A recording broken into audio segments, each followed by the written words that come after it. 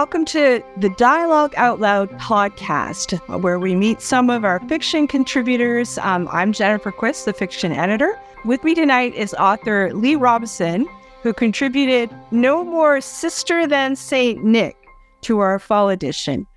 Robison lives with his wife and his cat in Montana, a couple of river valleys and mountain ranges west of the Paradise.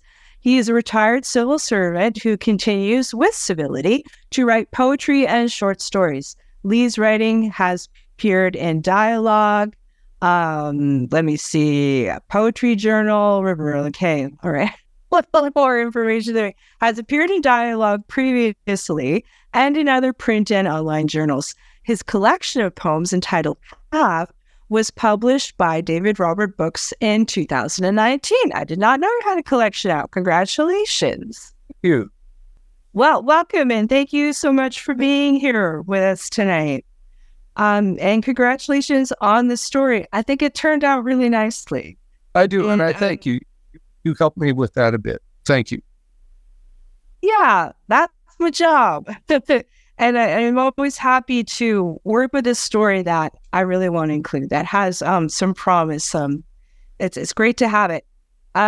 So can you just introduce it for us? Don't spoil it or anything, because we want people to go and look it up. I've had people tell their whole story again. No need for that. But yeah, introduce it, maybe tantalize us with it a little bit. Tell us about this story. This story, I've always been a person who is interested in and concerned about how we view our wives, our daughters, our mothers. And I've always been concerned that there are people in the church and elsewhere who use the power that they are given as a means of bullying other people. And so I've written this story sort of as an after the fact. Bernie is a member of the church who has gone through a rather difficult divorce. And he's also in the moment concerned about a problem that he has, which is that he's not been asked to read for the Christmas program, the church, the ward Christmas program, and so he's on his way to church, and a part of what he wants to do is make sure the bishop understands that he needs to have a script of the program in hand so that he knows what to do, and the story progresses from there. I don't know. Basically, he's told that somebody else is going to do it, and he kind of loses his cool, decides he's going to quit the church, repents of that, and the story goes on from there. It's like you get to watch this very entitled character kind of lose his grasp on all his entitlements within this. Exactly. Not a very long story, but then a short story. Yeah, and kind of hits everything that's important to him at this moment of Christmas. I mean, we don't really do like the Hallmark holiday thing here at Dialogue, but yeah, it's kind of nice we have a Christmas story in our repertoire again. But everything kind of comes to a head at Christmas for him. Go ahead and give a few details about the conflict season, what he's trying to hold on to, and who he loses it to. As I said, he's going through a divorce. He is angry because a fellow ward member has basically acted as the attorney for his wife. She is actually the person that the bishop has asked to read or lead the program by reading Luke and introducing all of the church members, church groups, as they come up to sing or recite. And so he's a little bit perturbed by this. He's lost both his poem here and his reading and his marriage, and he's a little unfocused on that. In addition to that, he thinks of himself as a poet, specifically a cowboy poet, and he's he spends a lot of time in the early part of the story trying to revise a poem during sacrament meeting. And, I don't know how to tell the story other than that. You told it so well in the writing of it. It's not really fair for me to ask for a second go, but he loses about everything, except the poem, and that's, but how he loses it is a part of the story too. Doesn't lose. Yeah, and I think it's not saying too much, especially with the way you've introduced it, to say that the ground he has to give way, he has to give to women in the story. Oh, yes. Yeah. He's in a divorce which is contrary to all that he has in his life understood to be a part of what he believes and how he lives. And then it's a woman who helps his wife in the divorce. He's accosted by the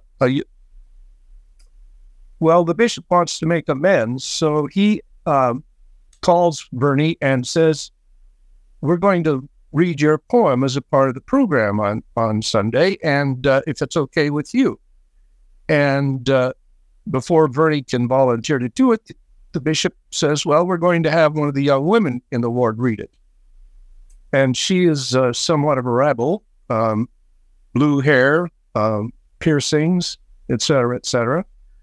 And this doesn't sit well with Bernie either. So he has to get to the bishop and tell him or ask him, confront him with the necessity of Bernie reading his poem to salvage at least a little bit of his self-respect, I guess you'd say. So he goes to a school program where he expects to run into the bishop, and things go downhill from there. He runs in. He is somewhat forced to sit next to the divorce lawyer. She tells him she had nothing to do with his wife's decision to leave, steals that anger from him, and then he's accosted by the young woman who is going to read his poem, and she tells him she can't do it because she can't do something she's not interested in. So he loses that. He loses that sense of value that he believes his poetry has. And I guess I told this story, but not as well as I wrote it. That's all right. Daniel, when you're editing, you can take out whatever that you think you want to leave for people to discover, or leave it all in. I think it's fine too. It's still a good read, even if you know exactly where it's going. And I don't know, perhaps because I am the blue-haired girl of dialogue fiction, I kind of knew where it was going. And I don't know if you're prepared to answer this, but can you talk to me about the character of Cash Danders? Uh-huh. Do you remember? Yeah. What's he doing in this story? I introduce him and tell us what you see him doing in this story. As the author, why is he there? Cash is a well-grounded member of the church. He happens to have been married. I believe I have him married 4 times. He's 72 years old. Bernie tells us that. We don't know if we can trust Bernie on that because he's exaggerating a lot. So 4 is the number we're given by the narrator. Yeah.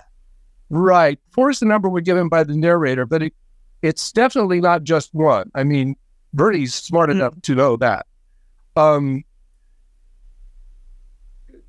Cash is kind of the solid guide in this story, but Bernie never listens to him. He's the person who has had we don't know this, but in my mind, he's had a solid, good life, good marriages. Another woman wants to live with him. Vernie tells him some of his problems one day, and Cash basically says, "So what? Grow up." Vernie doesn't hear that and goes on with his with the way he is. He's also at the end of the story, as Vernie is leading the school affair and the school program, the school Christmas program, and he's standing with a crowd, and instead of going up and saying, "Hi, Cash, how are you?" Vernie just leaves because he's feeling so isolated from everything that's going through the people around him, including Cash. He thinks Cash is laughing at him. And I don't know. I don't think he is, but Vernie thinks he is. And it's that sense of paranoia. I think people who,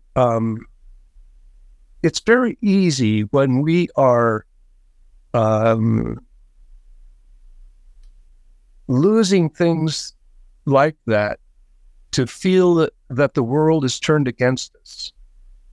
Certainly because the bishop has asked somebody else to read his poem, has asked somebody else to narrate the Christmas program, because a young woman has said she is not interested in his poem. There's his alienation starts to build, and instead of trying to confront that, as I think you should, he basically walks out and won't even go talk to his good friend. Let me tell you why I'm asking. Canonically, in your story, Cash is, I believe, a dialogue contributor, is he not? Like Vernie describes Cash as having had something published in that morbid hippie magazine. Is well, that that was key way back then? Because I had dialogue or Sunstone or one of them in there at the time. But yes, he's what do you call it when a person plays off the other? He's a foil, because he's someone. That's exactly what I thought. Good. Yeah, he's someone who is actually interested in poetry. There's a conversation in which there's a scene in which Cash and Vernie are part of a work group, and they both basically politely praise each other's poem. But it's obvious from Cash's point of view, Cash's comments, that he is actually trying to encourage Vernie to think a little bit about how the language works, rather than just trying to produce words for sound and emotion. It's not a big part of the story, but it's something I love to talk about, so I did. Well, can I read? You put in a line of a stanza of poetry that Vernie has written right at the beginning, so we get the idea, the kind of thing that he's producing. I'm just going to scroll on up here and read it right into the screen. So This is from Vernie's favorite poem about, what's it titled again, Lee? It's called... I have to look and see here. Yeah, I can't remember what the title is in the story, but it's about a bunch of cowboys coming to watch over the baby Jesus. Right. So here's from what Vernie remembers as he thinks back on his achievements with pride. This is the stanza. As shepherds, sheep, and wise men came, sentinel the old boy stood, shielding the holy babe and dame, pistols ready under Stetson hood. And that's the stanza, which is just marvelous in its way. And this is all coming together in a strange way for me in our publication. this is how I read it. Cash and Bernie are kind of two sides of the same creative force. They're the one that has a voice, the one that gets a voice. And this Western rustic, whether it's, very overblown and affected, like Bernie's version of it, or very earnest and has an audience in some of the major venues, like Cash's, it seems like there's a changing of the guard lately. And the things that used to be thought of as morbid fiction, kind of the literary cowboy stuff. Mm-hmm. We don't really have people filling that niche anymore.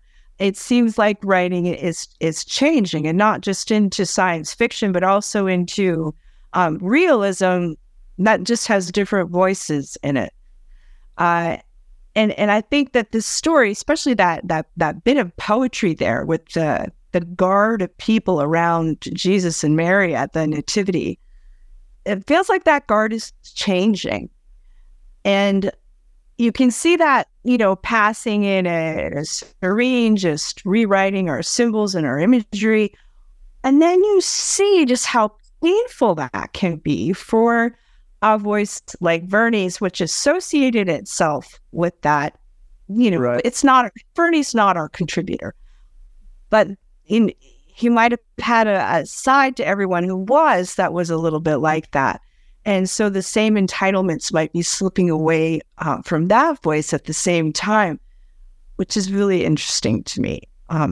Anyway, that's a major reason why this story appealed to me, because it seemed like we were always writing about this man, and now we get to see like his very weirdest and worst impulses in the character of Vernie suddenly having a voice in all of this. So, right. Yeah. Thank you, Ed. I loved it. Well, it's interesting that you bring that up. I don't know if but I belong to an arts and cultural program here in southwestern Montana, and we had a cowboy poetry evening, and I called around to try to get somebody to come participate, and they'd say, no, I got bucked off 2 years ago and I've kind of given up on that. Or one man was really reluctant because his wife is going through dementia, and I couldn't find many people, and no young people. Everybody there was my age or slightly young. And in a way, there is a changing of the guard that in that context. And it may be happening in the world of literature as well. I'm not sure. There's so much going on the net that is so temporary because it vanishes almost before you see it. You're scrolling on I had a blog for a while, and if I published every day, in 2 weeks, whatever I'd written was gone. And if somebody wasn't looking for that specific thing, they'd never find it. It's not like a book. I can pick it up and shuffle through it and find something. I love working on the net, but I don't think it brings a person as close to the audience as a book does, as a magazine, for example. Did I get off the subject there? No, that's fine. That's fine. And I appreciate the fact that one of the reasons that this guard is changing is because nobody stays here to guard forever, and nothing takes your entitlements away like old age and death, right? Exactly. Yeah, and we have had recently some of these people who were paragons of these early dialogue voices. The Mormon literature, as it started to become literarily and academically aware of itself in the late 20th century, those people aren't with us anymore. I know. Yeah. And they're not just being replaced by their clones in another generation. There really is a rolling over and a change going on in Mormon literature, I feel, right now. And I just seeing Bernie coming to terms with it. It's comical. Like, it's a funny story. Everybody read the story. It's a bittersweet kind of black comedy almost. But it's very poignant at the same time because none of this power was meant to stay in one place. And as you introduced it, maybe it never should have been there in the first place, but it was, and it's passing. And so, a little sobering edge on this very funny story. Well, thank you for saying that. I can't remember what you said that Sorry. No, it's okay. For glasses today, my mouth is just kind of running. No, I just appreciate that you see the story as somewhat of a comical, because it is, and somewhat as bittersweet, and it is. I didn't want to make Vernie a flat character. I think he is a little bit flat, but I didn't want that. I wanted people to say, well, that old guy going out the door, I really I sympathize with him. He's carrying this, he's taking with him one valuable thing, but he's lost so much. I don't know if that works, but that's one of the things I was working toward. And so I appreciate you kind of bringing that up. I think he's recognizable. I think that people can probably think of the wards they've been in and like, yeah, that guy. Yeah, like he's around. He's not just something I made up out of, the history of Mormon literature. And this is also a real person. And we often experience our fellow ward members as flat characters. We do. In fact, Cash's wife, when she gets up to speak, I took a person that I know that does that, and I just flattened her, because I didn't have much time, so I did that. Yeah, it me? I'm a weeper. I'm one of those women weepers. Oh, we have a woman. She cannot say a prayer without just bawling almost. And she was the branch president's wife. He's been released since, but she's a lovely person. But there are people that do that. Yeah, it all depends on the hormone roller coaster, and I can say that I wouldn't say that as any other gender, but yeah, that is kind of how it goes. Yeah, and through all this, Vernie thinks he knows women quite well. He thinks he understands them. He thinks he's able to play their emotions with his poetry. He finds a very responsive and generous audience, but one he doesn't value. Have anything to add about that? Why would Vernie think he knows women?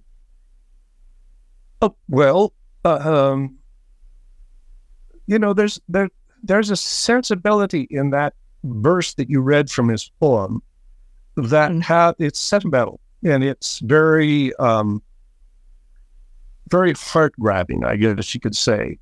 And there are people that respond to that.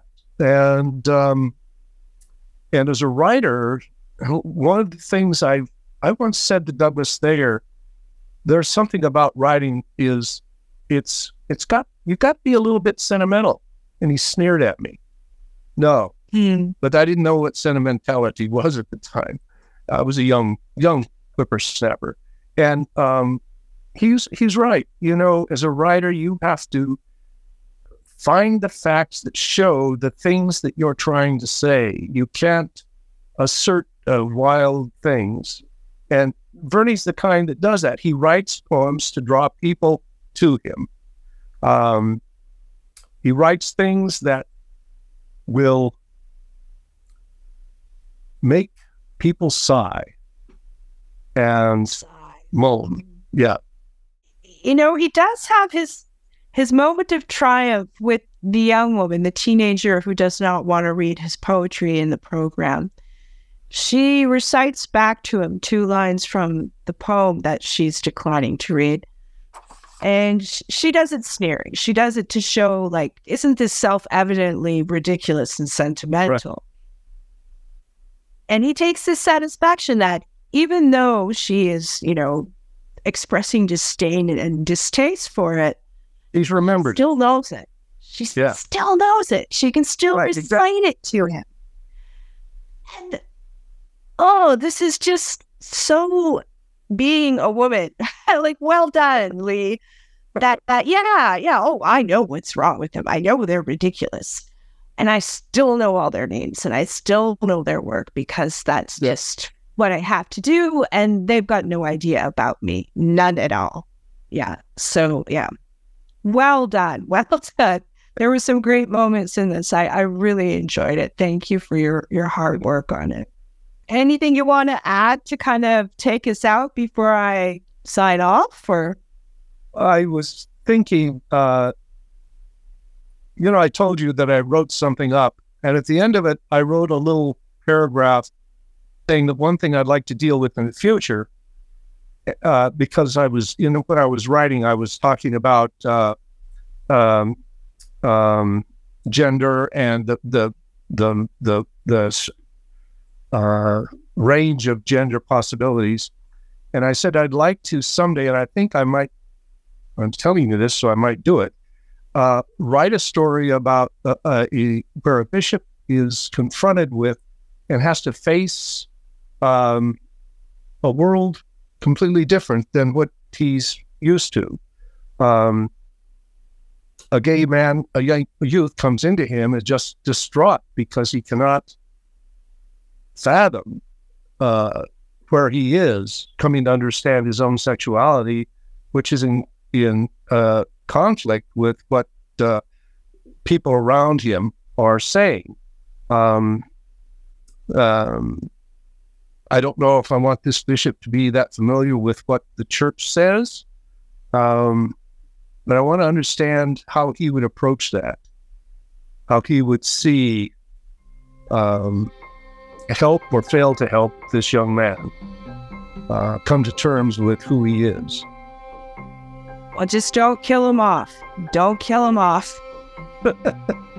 No, I won't. No. Okay. All right. Well, I look forward to that submission. Thank you so much for being with us tonight, Lee Robison. That's all for Dialogue Out Loud for tonight. Thank you very much. I'm Jennifer Quist. Goodbye.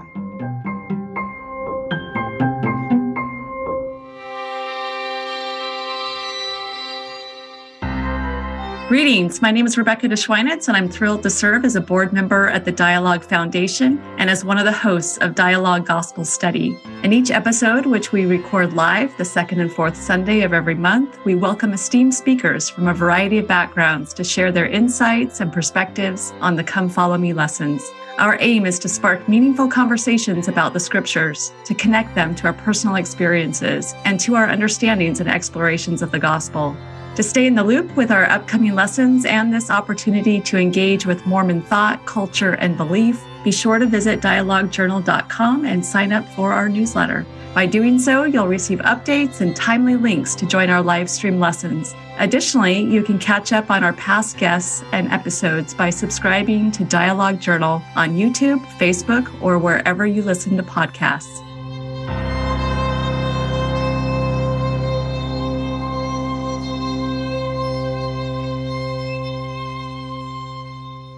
Dialogue Podcast Network.